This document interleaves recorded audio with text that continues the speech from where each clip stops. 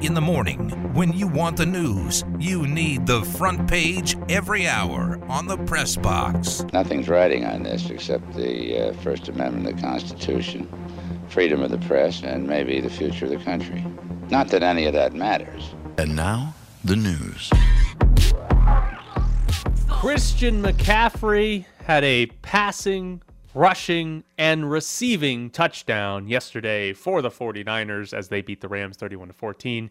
He is the first player to do that since LaDainian Tomlinson did it for the Chargers in 2005. Saying that was a good trade? No, it was not a good trade. Deebo Samuel could have thrown that pass to Brandon Ayuk if they asked him to. Jeff Wilson, who could have done that as well. But the 49ers, it is, I think, what is it, up to 7 or 8 straight regular season wins over the Rams? Obviously, the Rams beat them in the NFC Championship game, the important game, but the 49ers just continue to own the Rams. Yeah. I mean, it's I don't know what's happening with the Rams and McVay. They did a couple of things yesterday that were mind-boggling, but how much let me ask you this. I mean, and I know you didn't think it was a good trade, but how much of a difference does McCaffrey really make?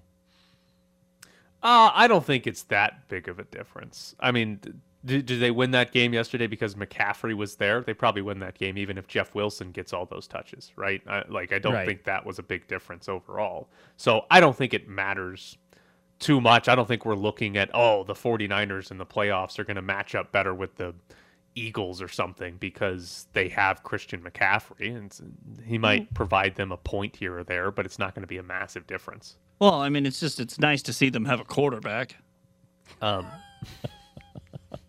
Side note, the Seahawks lead the NFC West at 5-3. We are almost halfway through the season, and the Seattle Seahawks are in first place. Are division leaders. The division leaders in the NFC, the Eagles, obviously, the Seahawks, the Vikings, and the Falcons. Just like we all drew it up. Next question. The Denver Broncos went to London and beat the Jacksonville Jags. Maybe that's the key. 21 to play their games over the other side of the pond. Russell Wilson needs 4 hours of high knees before every game on the plane. Yes, he needs 4 hours of high knees. Yes. Do you think the whole team was doing high knees on the way back? Oh, I think they did. I think everyone was standing up the entire time. No one slept. Did you see the reporter after the game talking to him? Talking to Russell? No. He said, ride Broncos Nation or whatever, and her face was just like, Jesus Christ. Side note, is Trevor Lawrence bad? Well, he was yesterday because he threw for almost just a few more yards than Derek Carr. He did. Barely beat Derek Carr, and his team actually scored points, 17 of them. Yeah. So Lawrence was not very good last season, right? And, I think it was relatively fair to chalk that up to Urban Meyer. Right. And his wandering fingers. But the idea this year is that, okay, Doug Peterson's a good coach, and the Jags and Trevor Lawrence should be better. But has he actually been that much better? No. And he was not good yesterday. I mean, he was awful in London. So, he was supposed to be the biggest can't-miss quarterback prospect and all that. I don't know. I mean, you're not going to I'm not saying you're giving up on him, but it might be fair to readjust our expectations of Trevor Lawrence being anything but an average quarterback in the NFL. Well, what you got to do is you got to do what they did with Tua. Trade for probably the best wide receiver in football and just be like, throw it to him. So don't give Christian Kirk the massive contract. Get Tyreek Hill instead. Yeah, that would probably be better. Looking at the schedule, so the Broncos, it appears, if they're Tennessee, Vegas, Carolina, would have a bye before the Raiders. Is it before the Raiders? I think it's before Tennessee. I think they're on bye this week. Yeah, coming back from London. Oh, they're on bye this week. Okay. Yeah, all right. Yeah. Okay. But Tennessee, Vegas, Carolina. They probably won't win all three, but there's a legitimate chance they certainly could. Right, they could win all three, or they're at least 2-1, and they're hovering around 500 with a shot to make a run at the playoffs in the AFC. Yeah, I mean, given what the AFC looks like on a weekly basis, and look at these games: Tennessee, the Raiders, and Carolina. That could be 6-5. That could be 6-5, and you're kind of in it. Yeah. Next question. The Dolphins beat the Lions 31-27. Tua threw for 382 yards. Tyreek Hill had 188 on 14 catches. So many more than Devontae. So many more than Devontae. Not only did Tua have 188, Jalen Waddle had 106 as well. The two combined for over 200 total yards because Tyreek Hill had some rushing yards as well. Is Mike McDaniel this good as an offensive coach? Look at the numbers, and I think Tua, when he's not having a concussion, because nobody wanted that, is surprising a lot of people with how he plays. Maybe this has a lot to do with Mike McDaniel, like you said. Maybe he is this good. Maybe he takes his personnel and actually does something with it. Because the crazy thing with Tua, he can't really throw a deep ball. Like, he underthrows. He doesn't have the arm strength for Tyreek Hill, but they're still making it work with Tyreek Hill. And there was a stat yesterday about separation that wide receivers get, and the average is like 2.5 yards of separation. The Dolphins, I think, have 3 guys that are averaging over 3 yards of separation, and Tyreek Hill was like at 4 or 5 yards yesterday. He's at 4 or 5 yards of separation, and I know he's fast, but it's not like these DBs are slow guys. Right. Like, it's insane how open these receivers are, which, again, give credit to Tyreek Hill and Jalen Waddle. They're good receivers. Yeah. But I feel like we're watching Mike McDaniel, and it's like, oh, it's this guy. Like, this is the guy. We're going to be talking about his offense for the next couple of years and how good it is. Man, that's a great question. Michigan beat Michigan State 29-7 on Saturday. Police are investigating a fight that happened in the tunnel. Michigan State has suspended 4 players. There have been a couple of videos of it. It seems pretty clear. I mean, you don't get the full context in the video. They're relatively short. But it seems pretty clear that there are a handful of Michigan State football players punching and maybe kicking Michigan football players in the tunnel. They've got them down on the ground. Yeah. Is this a situation we heard about with Penn State? Is this another situation of going through the same tunnel? Yes, I believe so. It's just, I don't know. They've renovated the big house, and then you've got the Michigan security guy just standing there with his headphone on. What was that guy doing? Well, he was worried. I mean, he was like, "I'm next if I do something. they're gonna see me in blue and yellow. After me next." He's just standing there. One of his guys is just getting pummeled. He's standing with the headphone on and his name tag. He's got a name tag on this guy. So they suspended a few players. That is kicked off the team worthy, right? Absolutely.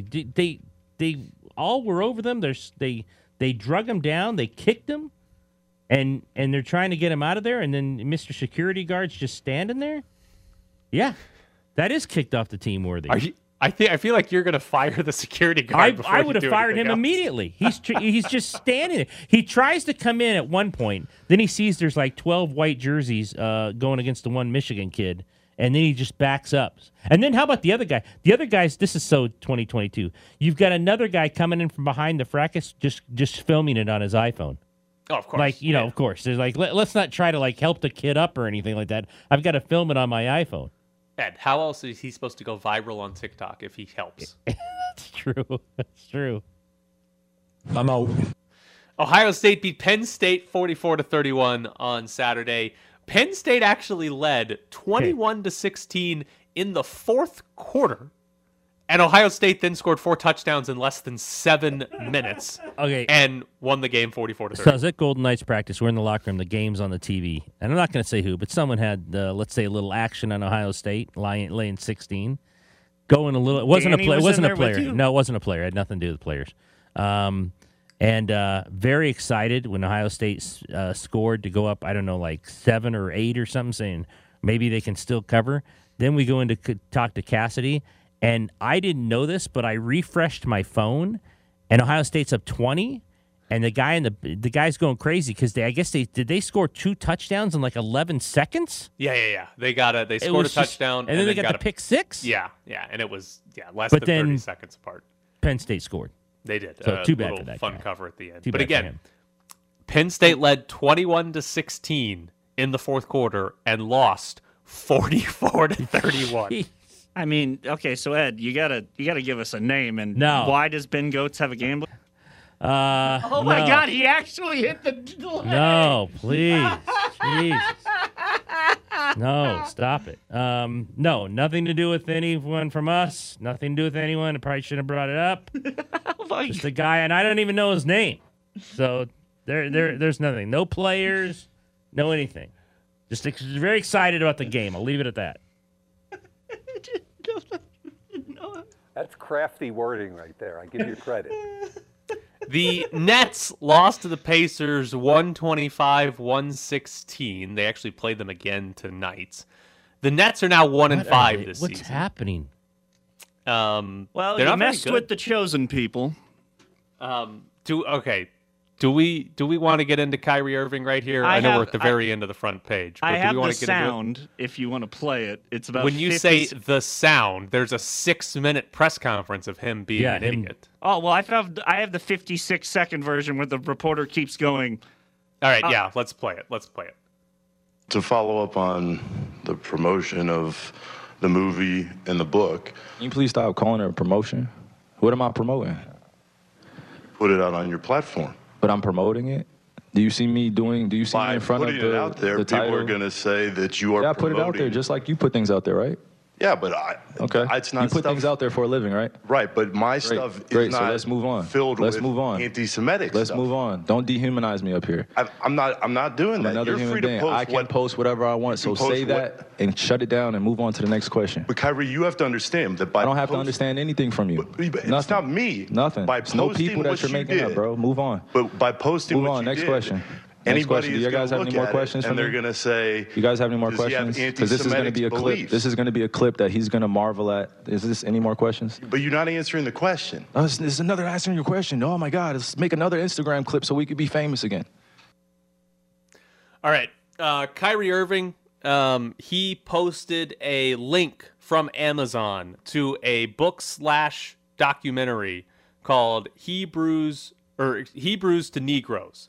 And I am not going to sit here and tell you that I have watched or read that, but the Rolling Stone did a story on it, and basically that book and documentary is full of anti-Semitism. It claims that the first people to enslave black people were Jews, blames Jews for enslaving black people, and there's a lot of other anti-Semitism. This was a Kyrie book? Book or documentary.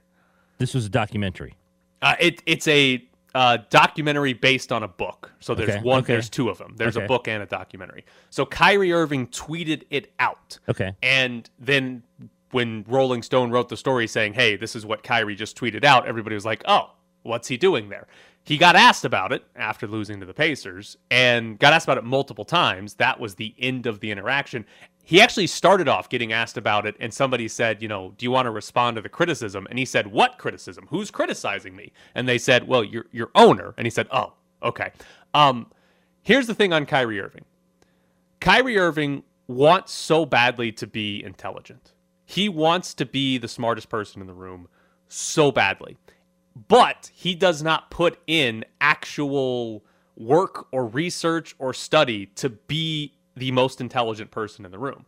And he wants to be the most intelligent person on the room. He wants to find controversial, contrarian viewpoints that he can claim, I'm smarter than you. Mm-hmm. That's why he says Did you hear things the 6-minute answer? Yeah, the earth is flat, right? That's where that comes from. Anti-vaccination. He tweeted out an Alex Jones video last month. He tries to find contrarian viewpoints to be like, I'm smarter than you. Look what I know that you don't know.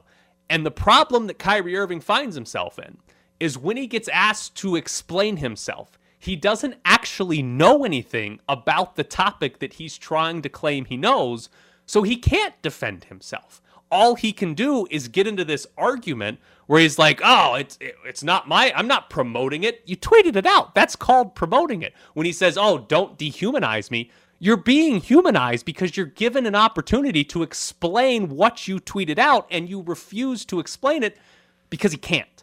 Kyrie Irving is the fake smart guy that when he gets asked to explain anything, any of his viewpoints, he can't do it because he doesn't actually know anything. No, but he tries to, and he talks and talks and talks like he did for the 6-minute answer, and he doesn't really say anything. Yeah. because he doesn't actually have an answer. Did you hear his reasoning as to why he said, I wasn't looking for anti-Semitism, but I was looking up my name, and Kyrie in Hebrew means Yahweh, which it actually does. But he was like, and I found this documentary, and I thought that was great. It's like, what the hell does that even mean? Like, I wasn't looking for anti-Semitism stuff. Yeah. And then he's like, I wasn't promoting it. He's infuriating. And in that same press conference, right, he said that he doesn't have a platform, that people shouldn't look to him as a role model and a parental figure. And then also said, well, I have an army of followers on Twitter and Instagram. Exactly. Either you do have a platform or you don't. Or you don't. And he very clearly does. And that's the issue here, is that he does have an army of people. Yes. And the issue is he does have an army of people that defend him even when he says the earth is flat. Right. Even when he tweets out an Alex Jones video. Even when he tweets out an anti-Semitic documentary. He's infuriating, and I can't believe he still plays on the Nets. I just genuinely, I don't understand where there's in the last 4 months, there's this new wave of anti-Semitism that's not coming from the normal people. But all of a sudden, we've got Kanye West and Kyrie Irving somehow semi-parroting white supremacist talking points. It's insanity. I'm like, I don't know. You know, those people, when they come after my people, they're not stopping there. Right. All right. We're going to break. When we come back, we're talking about the Las Vegas A's. Here comes the 2-0 pitch from Zach Wheeler. Bregman. It's one in the air to deep left center field. Back it goes. It is gone. Alex Bregman strikes again in the World Series. It's the Press Box with Graney and Bischoff on ESPN Las Vegas. We'll get more into the World Series a little bit later, but Rob Manfred. There's no A's highlights right now. There weren't the whole season, Jared. It's okay. Actually, the A's were the only team to sweep the Astros the entire season. But Rob Manfred, he talked to Chris Russo on Chris Russo's podcast over the weekend. And he talked up the idea of the A's leaving Oakland. I'll read a couple of quotes from him. I think the mayor in Oakland has made a huge effort to try to get it done in Oakland. It just doesn't look like it's going to happen. I think the A's have proceeded prudently in terms of exploring the Las Vegas alternative. Given the lack of pace in Oakland, I think they have to look for an alternative. He also mentioned a 5-year timeline. He said, something has to happen. We can't go 5 more years in the Coliseum. Given the lack of pace in Oakland, the lack of certainty, they have to be looking at Las Vegas. They need an alternative because they can't continue to play in the facility they're in. So it's news because he said it. Let me ask you this. It's, anytime a commissioner would come out and say that, that's news.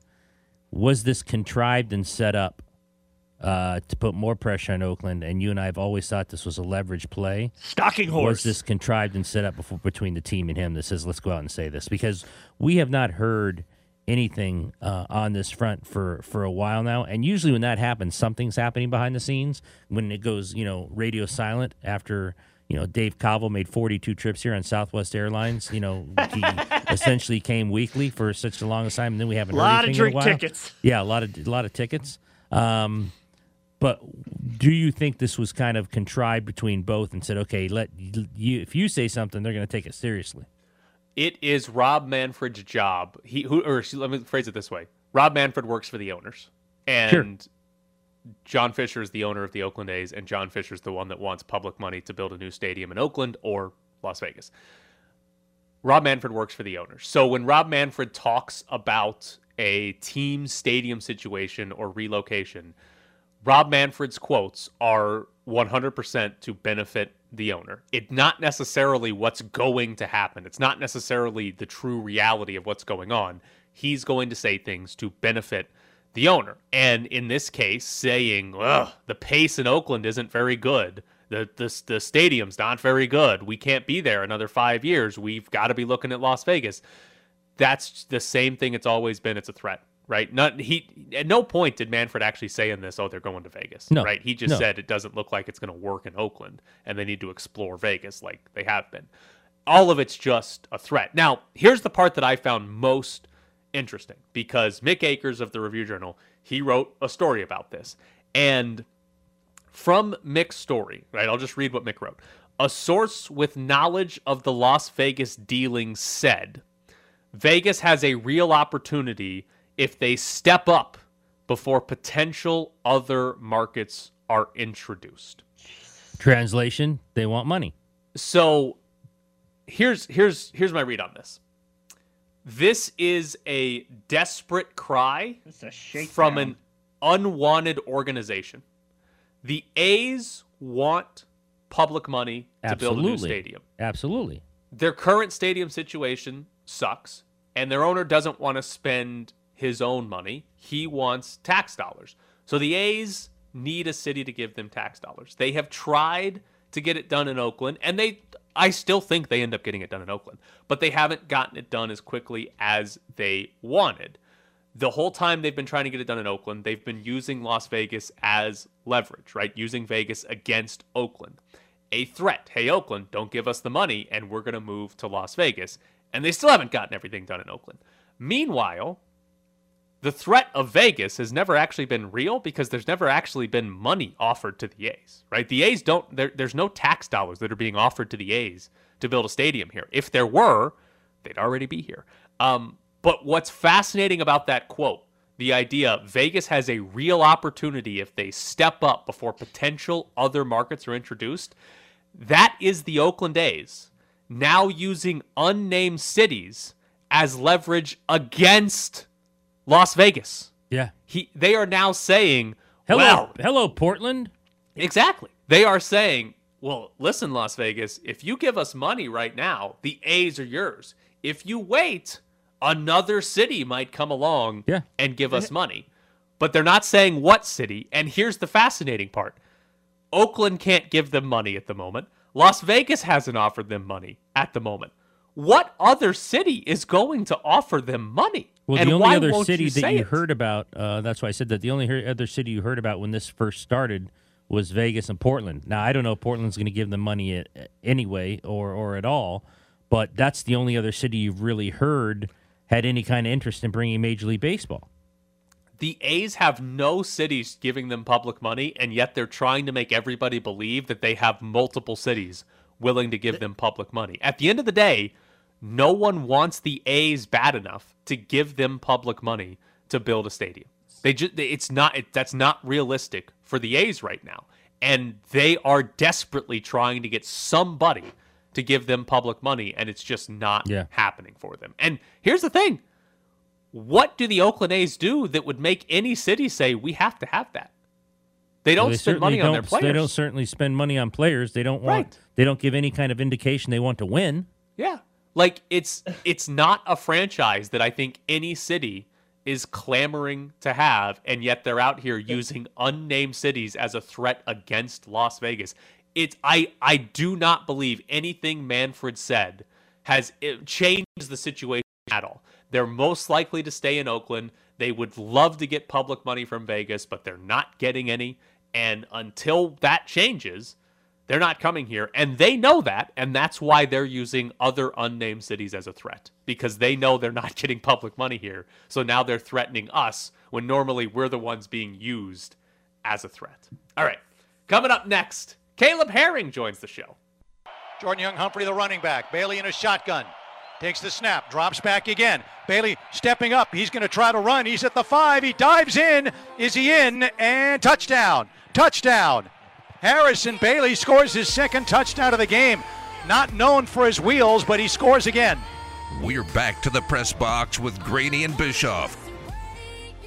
Joining us now, former UNLV quarterback and current broadcaster on the for the football games. Jeez, I'm losing my train of thought already. Hello, Caleb Herring. Hey, Caleb, how are you, man? Hey, guys, what's going on? How you doing? Good. Best intro you've ever gotten. You are welcome. All right. UNLV, they had a bye week this past week, didn't play. They are 4-4. Given preseason expectations, I think everybody would have taken 4-4 at this point. But They've lost 3 games in a row. A caveat there, Doug Brumfield's been out with an injury. When you look at this team and 4 games left, how confident are you that they can win 2 of those and become bowl eligible? I am confident still at this point. Looking at the teams left, I think there's 2 teams that at the beginning of the season we would have anticipated that the Rebels could beat, and that being Hawaii and Reno. Although the Hawaii game on the road is always a tough one, those 2 games I still think the Rebels will be favored going into it. That's health pending and having everybody back, obviously. But I do think that those 2 games are very winnable, we'll say. Like you mentioned, this was kind of this stretch of games, even without the injuries, not just to Brumfield, but to wide receivers, and Kyle Williams being out. You got Jeff Weimer being out. The injuries on defense stacking up as well. Even without those injuries, this stretch of games, this stretch of 5 games really, was projected to be the toughest stretch. And that's kind of rounding out to be the case, especially with Fresno kind of figuring things out, Jake Haener being back, and San Diego State even figuring things out at this point of the season. So it was going to be a tough stretch of games regardless. You would have hoped that right now the Rebels could steal one of these so that those 2 games, Hawaii and Reno, at the end of the season to finish the season off, were not mandatory for postseason play. You want to try to steal one of these, whether it's San Diego, Fresno, Air Force at the beginning, San Jose State. Try to steal one of these games during the stretch just to make it a little bit more comfortable getting into postseason play. But I still think it's out there. I still think there's 2 winnable games out there for the Rebels, and we'll see if they can steal one of these next 2 to make it a little bit more comfortable getting in. You know, I don't know if they beat Notre Dame with him. I don't think they do, but I think it would have been a lot more interesting. But I think what it has shown is how important Doug Brumfield is to this team and this offense. Would you agree, I mean, from what we've seen without him? Absolutely. I think anytime you got a guy at quarterback who's 70% completion rate on the season, I think that just that alone takes so much away from your offense. The rhythm, the cadence, the confidence that he has, the throws that he's able to make just from an arm talent standpoint, obviously, were great while he was available. But then he also adds the dimension of the running ability. Like we saw him have a 100-yard rushing game. We saw him rush for multiple touchdowns in single games. So there's so much that you lose when he's not on the field. Not just the stats, but the chemistry of the offense. We've seen that with Cam Friel and Harrison Bailey and their reps. More procedural penalties, delayed games. It's very close to getting delayed games. They're using all of the play clock just to get lined up, offsides, things like that. Just the cadence being off when you're missing the guy. And credit to Doug. And this is not a knock against the other 2, but Doug really separated himself as the guy. And like I said, he wasn't just tops for the conference. He was nationally, statistically, in the conversation for the top 20, top 15 quarterbacks from a PFF standpoint. So that guy goes down, every offense across the nation loses a lot. And you see, the quarterback situation at different universities due to injury, the impact it has. I think Doug's injury had a huge impact. The difference between 1 and 2 on the depth chart was huge at this point in the season. So having him back, hopefully, and it looks like this week he'll be back, boosts your offense to a level that I think you're comfortable with. Go from top scoring offense in the conference to, now middle of the pack because your quarterback's out. That's going to be a big thing for any team.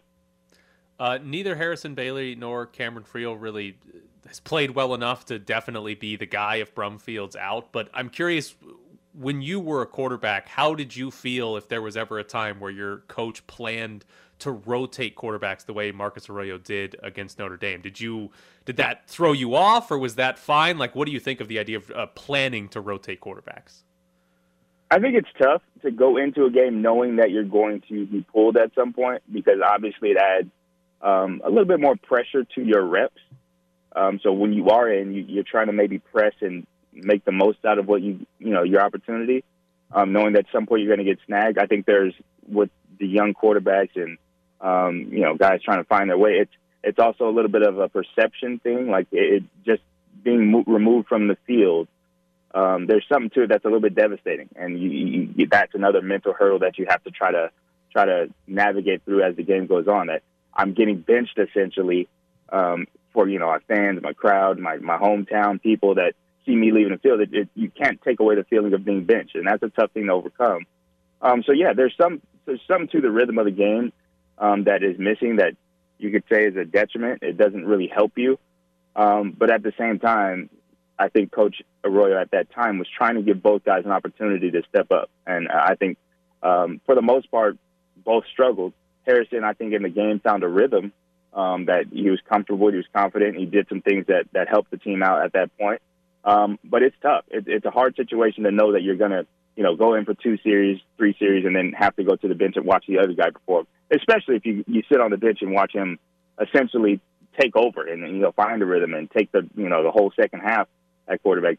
That's a tough thing to do, but that was what they asked. And I think understanding that neither of these guys is the starter going into the game, because Doug has clearly taken that mantle up.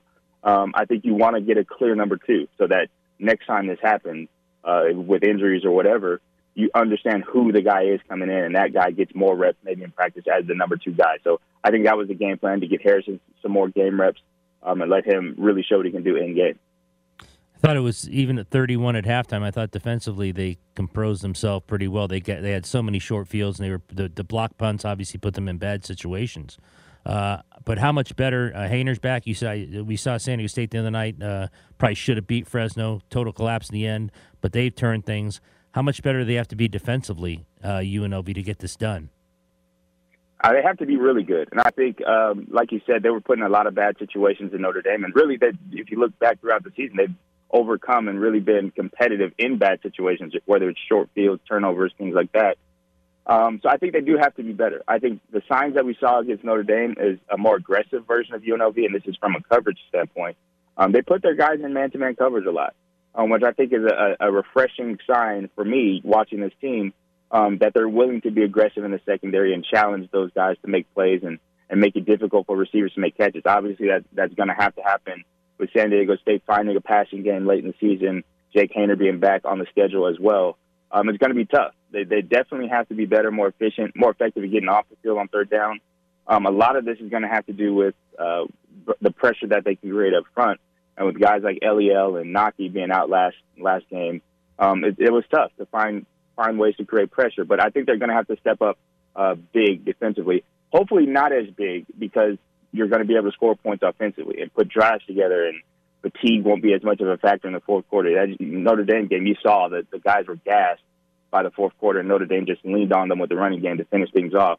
So hopefully the offense being back and having less turnovers, more efficiency in the special teams game, all those things add up to a better defensive performance. So I think they have a better chance. Once they get healthy late down the season, they'll have to step up for sure, but things will look a lot better once the entire team helps them out. They were in some bad spots in these last few games. What requires more effort and work on your part? Breaking down UNLV football on the air, or explaining your meals to Steve Cofield? I think it requires more effort to explain the meals. I'm not necessarily an expert in the culinary arts. I have some catching up to do. So football comes like second nature to me at this point. But culinary it's very, especially when you're trying to translate PFF scores to food. It's new to me. It's fun. It's entertaining. It makes for a good time. But that's a new experience, and I'm struggling my way through it. I think I figured it out, though. I think I'll be fine. All right, what's the best meal you've had on the road this year? Oh, this is going to pain me to say. There's one item that was the best I've had, and it was in Reno, which is hard for me to say. They had the best wings I've had on the road with UNLV, and it pains me to say. That's why I have to have wings everywhere I go, because I'm trying to dethrone them from the top of the list. But they are definitely the best wings I've had while traveling with UNLV, hands down. So this is not a Mike Ramala situation. This is not a situation like that. You actually will take sauce on stuff. Yeah, absolutely. I have to be fair with my critique, but I will absolutely get the wings dethroned from Reno. There's no way that's going to stand. There's some places I haven't been yet that I'm excited to go. Like next year we go to Michigan to see if we can find a champ there. But I don't want to. Maybe Hawaii has some good wings. I don't know. We'll try it there. I don't know. Something's got to knock Reno off the top of that list. Caleb, we appreciate your journalistic integrity on where the best wings are on the road in the Mountain West. He is Caleb Herring. Again, you can hear him on the broadcast for UNLV football games every week. Caleb, as always, we appreciate it. Thanks, Caleb. Thanks, guys. Have a good rest of your day. Appreciate it. I'm glad he is willing to be like, it hurts to say, but it's definitely Reno with the wings. All right, coming up next, we're going to get into the World Series as Game 3 between the Astros and the Phillies is tonight. But first, we got tickets to give away. The Who on the Who Hits Back Tour. 2 nights at Dolby Live at Park MGM, November 4th and 5th. We got a pair of tickets for you for the show on the 5th. You can buy tickets at Ticketmaster or just win some from us right now. 702-364-1100. That is the phone number if you want to go see The Who this weekend. 702-364-1100. Be caller number 8. I don't feel any added pressure. I'd like more on me. I enjoy the pressure, enjoy the opportunities to throw the ball down the field, and hopefully we can get some opportunities next week. We need some guys healthy, though. Live from the Findlay Toyota ESPN Las Vegas studios, this is The Press Box with Graney and Bischoff. Game 3 of the World Series is tonight. Starts at 5 o'clock. Phillies won Game 1 despite trailing 5-0, and the Astros won Game 2 5-2. Ed, I know before the World Series you were convinced the Astros were going to win. Have you changed your mind at all? No, your team's going to win the World Series. I don't think there's any question about that. There's no question. No, Okay. They're a better team. Like you said early in the show, they have, they're up 5-0. Verlander falls apart, so that should have never happened. Even though in the World Series maybe it should have, because he can't pitch in the World Series. It's terrible. He's terrible in the World Series, but no, really good. I have not changed my mind, and right, I'm sure you haven't either. No, not much at all.